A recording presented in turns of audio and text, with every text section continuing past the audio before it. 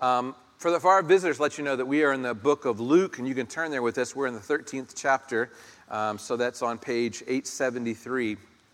And it's pretty fitting today that it's gray and dark outside, because that's how we start our message, with some gray and darkness. And here's the question I'd like to posit to you.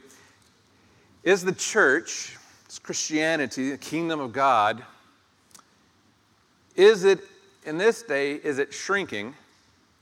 Is it shrinking in number? Is it shriveling in influence?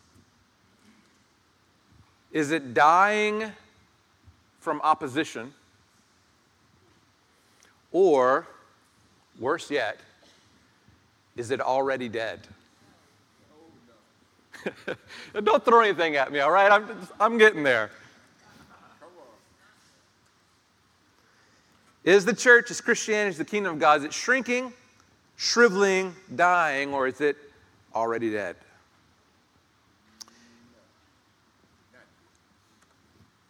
When we recently, well, not recently, it's about 6 months during the summer, we sent one of our very own to go to England and to do missionary work in England. And for us, we were so happy to do that, but also our hearts were so heavy, right? Because when we think about Europe, we think about that as really where Christianity has so much strength and fervor, and where it had such great influence on us. In fact, we're a spillover from the whole that Christianity has. We just celebrated St. Patrick's Day, and we know that a lot of a majority of the good old theological writings, if you're going to get a PhD, you have to learn German in order to really access these great mining the depths of Scripture. But today, I'll read a report from a place called Summit Ministry. It says attendance is abysmal, with less than 2% of the population darkening the door of a church on a regular basis in Britain, France, and Germany. Less than 2% of the population. According to the European Values Study, as reported by the Christian Post, half the population in many areas of Europe never attend religious services. And in Germany, a country with 1/4 of the population in the United States, is home to 10 times as many atheists. In 2002, some of y'all know this Christian writer, Tom Rainier, survey found that only 6% of the U.S. churches were growing. Is the church shrinking? Is the church shriveling in influence? You know, our country was founded on Judeo-Christian beliefs. And so even our Constitution, our laws, are based on those Christian beliefs, on those going back to the foundations of Scripture, the Old Testament and the Ten Commandments. And then we have court rulings, Supreme Court rulings that say that we cannot display the Ten Commandments in the courtroom. Now, you can argue the merits of the law, the Constitution, whether there should be or should not, but you can argue it's a symbol. To remove that symbol of the background, the foundation, is the church shrinking in influence? Another court decision that you cannot allow public prayer in schools. Most recently, the redefining of marriage. And the worst yet, that many cities, even this last week, 2 or 3 cities were not allowed Chick-fil-A in their airports. I mean, it's gotten that bad.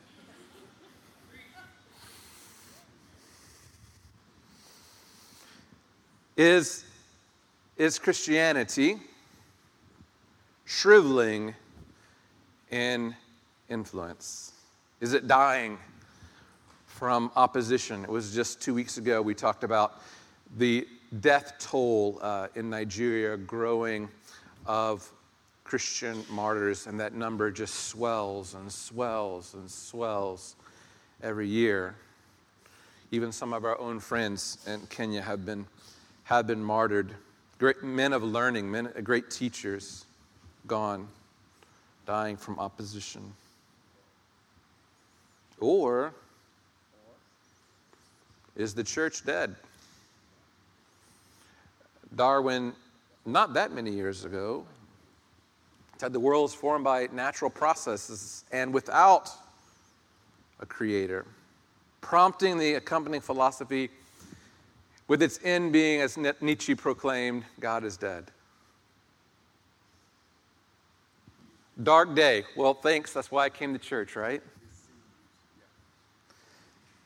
Is the church shrinking, shriveling, dying, or is it already dead?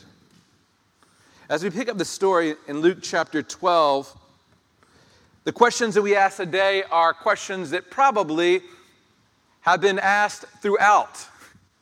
That even in the first century, that Jesus was with his disciples and they had to be wondering maybe some of these same questions. It's a universal question. It has existed in all kinds of, these questions have existed in all kinds of contexts at varying times, all kinds of cultures. Can you imagine the thoughts of the early disciples as they wondered, as they were walking with Jesus, what kind of kingdom would this be? They were expecting a Messiah who would come and help them be delivered from the Romans, and that they would get prominence again, all kinds of different kinds of prominence, that they would be their own lords and lords of others, that there would be one who would come like David. He would be greater than even David, the high point in Israel's history. Greater than Moses, greater than the prophet Elijah and his miracles. This was going to be this great leader, but who did they find? They found Jesus, who had some appearances of, but not the completeness of. Would this man, born in a stable, overwhelm the Romans? Would this leader produce a new, better temple? But then you hear Jesus say, I'll knock this down and raise it up 3 days.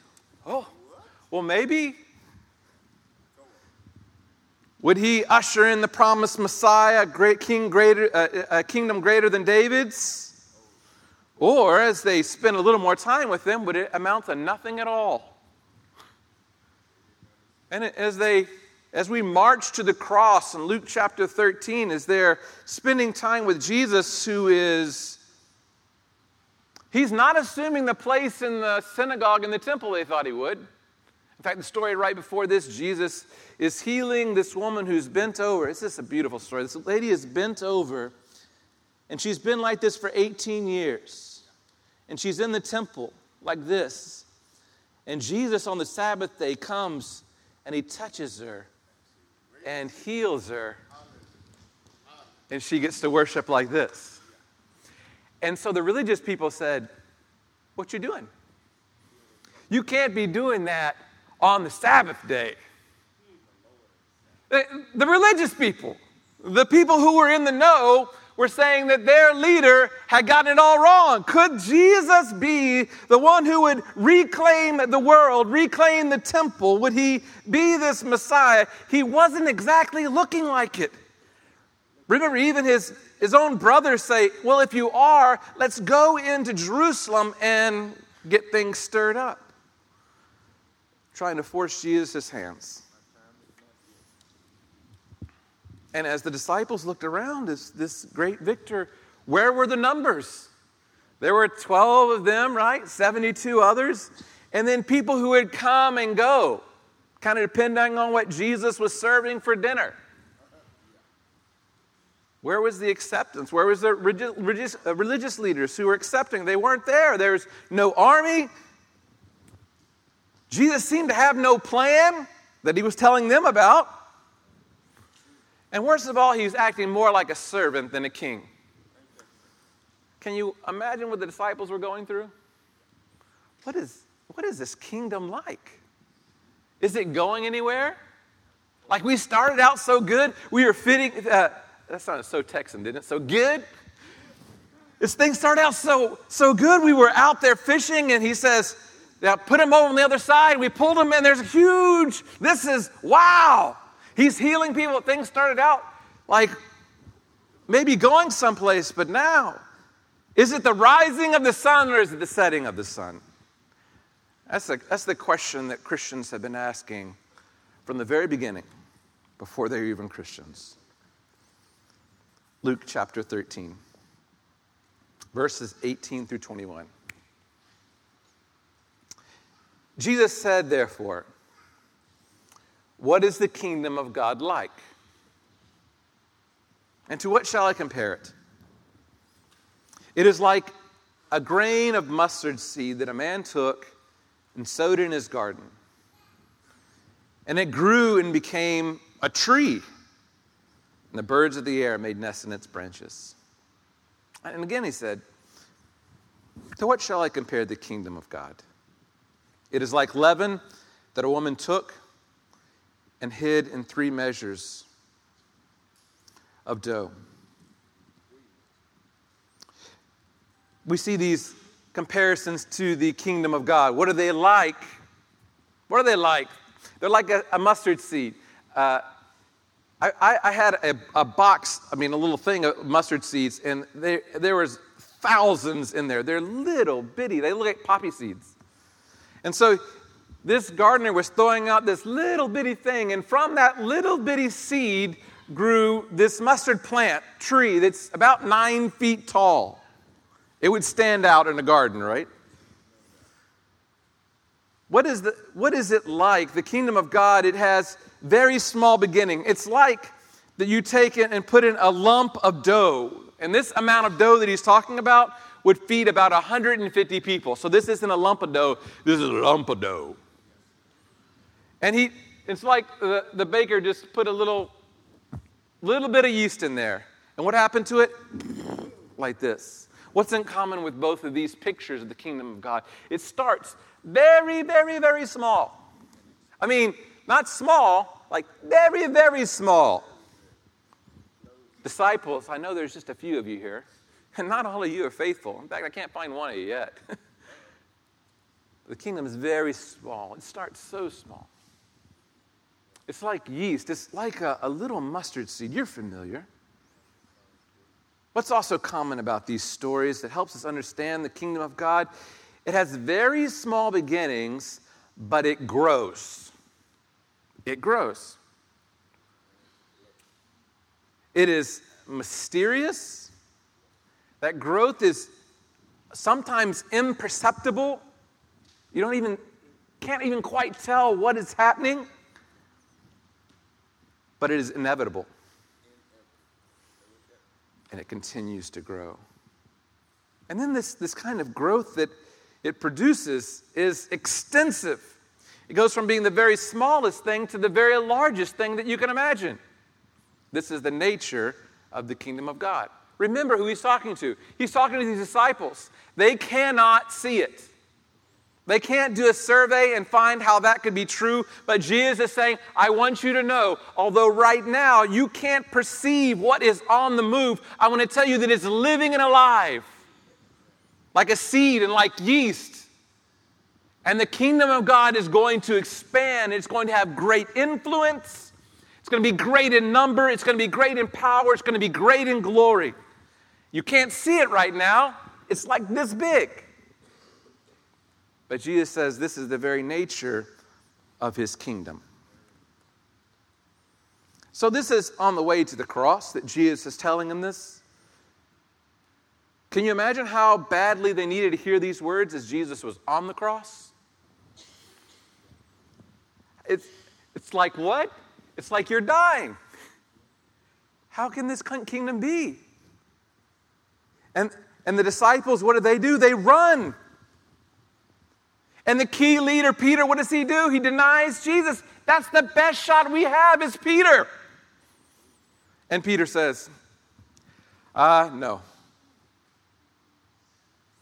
Then Jesus resurrects He meets with his disciples, and then he meets with them again at the seashore, and where does he find them? He finds them fishing, because they're wondering, is this kingdom, is it rising or is it setting? Is it shrinking? Is it shriveling? Is it dying or is it already dead? And Jesus came to tell them, the kingdom of God is like a mustard seed. It's growing in ways you can't imagine, that you don't know. It's mysterious and invisible. And is extensive. So much so. When he talks about the last part of the first one, he says, and even the birds come and rest in its branches. It's a picture. We see this in the story of Nebuchadnezzar as well, when he talks about, and the people will come from all over and rest in the peace of your branches. So will the kingdom of God. There'll be people from all over, all cultures and places will come and rest and find peace in this kingdom. It's for all kinds of people. And so the disciples needed it on the way to the cross, they needed it while Jesus was on the cross, and they needed it after the cross. Can you imagine what the questions of the first century Christians were as they watched the apostles? In AD 35, the head of the Jerusalem, 35, the first martyr, Stephen, died at the hands of Saul. We were reading our little devotion last night with our kiddos, and we were on this story. And it showed Saul in the Great Conversion, where they're speaking in tongues and the tongues of fire, and Peter preaches, and it showed Saul in the corner. I don't know if he was there or not, but it's kind of interesting to think about that. And as Saul was in the corner, and his face looked devious and menacing, and as Peter was preaching this message, he said, well, that's not going to happen. I'll make sure it doesn't happen. And that's what he did, right? Saul, wanted to destroy this kingdom, but he could not destroy it because the kingdom of God is like and he couldn't stop it. In 35, Stephen was martyred. And then in 42, James, the half-brother of Jesus, the head of the church in Jerusalem, was beheaded. In 64, Nero launched his persecution against the church. In 65, Peter and Paul, we understand by church history, we see that Peter and Paul were executed. What are we going to do now? We've lost James. We lost Peter and Paul. What's the church going to do? Is the kingdom of God, is the sun rising or the sun setting? In the 80s, Domitian develops emperor worship. And so Christians now are not considered just a different sect, but they're considered atheists because they don't worship the new emperor who is God. And what of today? Is the kingdom shrinking? Is it shriveling? Is it dying? Or is it dead? How about in you? For a minute, I would like us to call, as Hebrews says, upon the great cloud of witnesses. They stand here before us. Let's ask James and Stephen, early martyrs. What is the kingdom of God like? And they'll say, it's like a mustard seed. But you're dead. Yeah. About 1/3 of the world's population identifies as Christian. Did you see that coming? We asked them, and they say, no, but I know the kingdom of God. Let's ask Peter and Paul. What is the kingdom of God like? Is it waning? Is it dying? No. The kingdom of God is like a mustard seed. Now our grandparents, and our parents, and now we stand. And in our lives, have you not seen it? The growth seems imperceptible at times. Sometimes there's big pushes in our life, and I see God at work, and there's other times that are slow. There are people we've been praying for so long. It seems like it's so slow. Is the Spirit of God working in you? Or is it like a mustard seed? Church, I want you to be encouraged today because our God is alive and active in the world. Amen. And the world is changing because of the Spirit of God.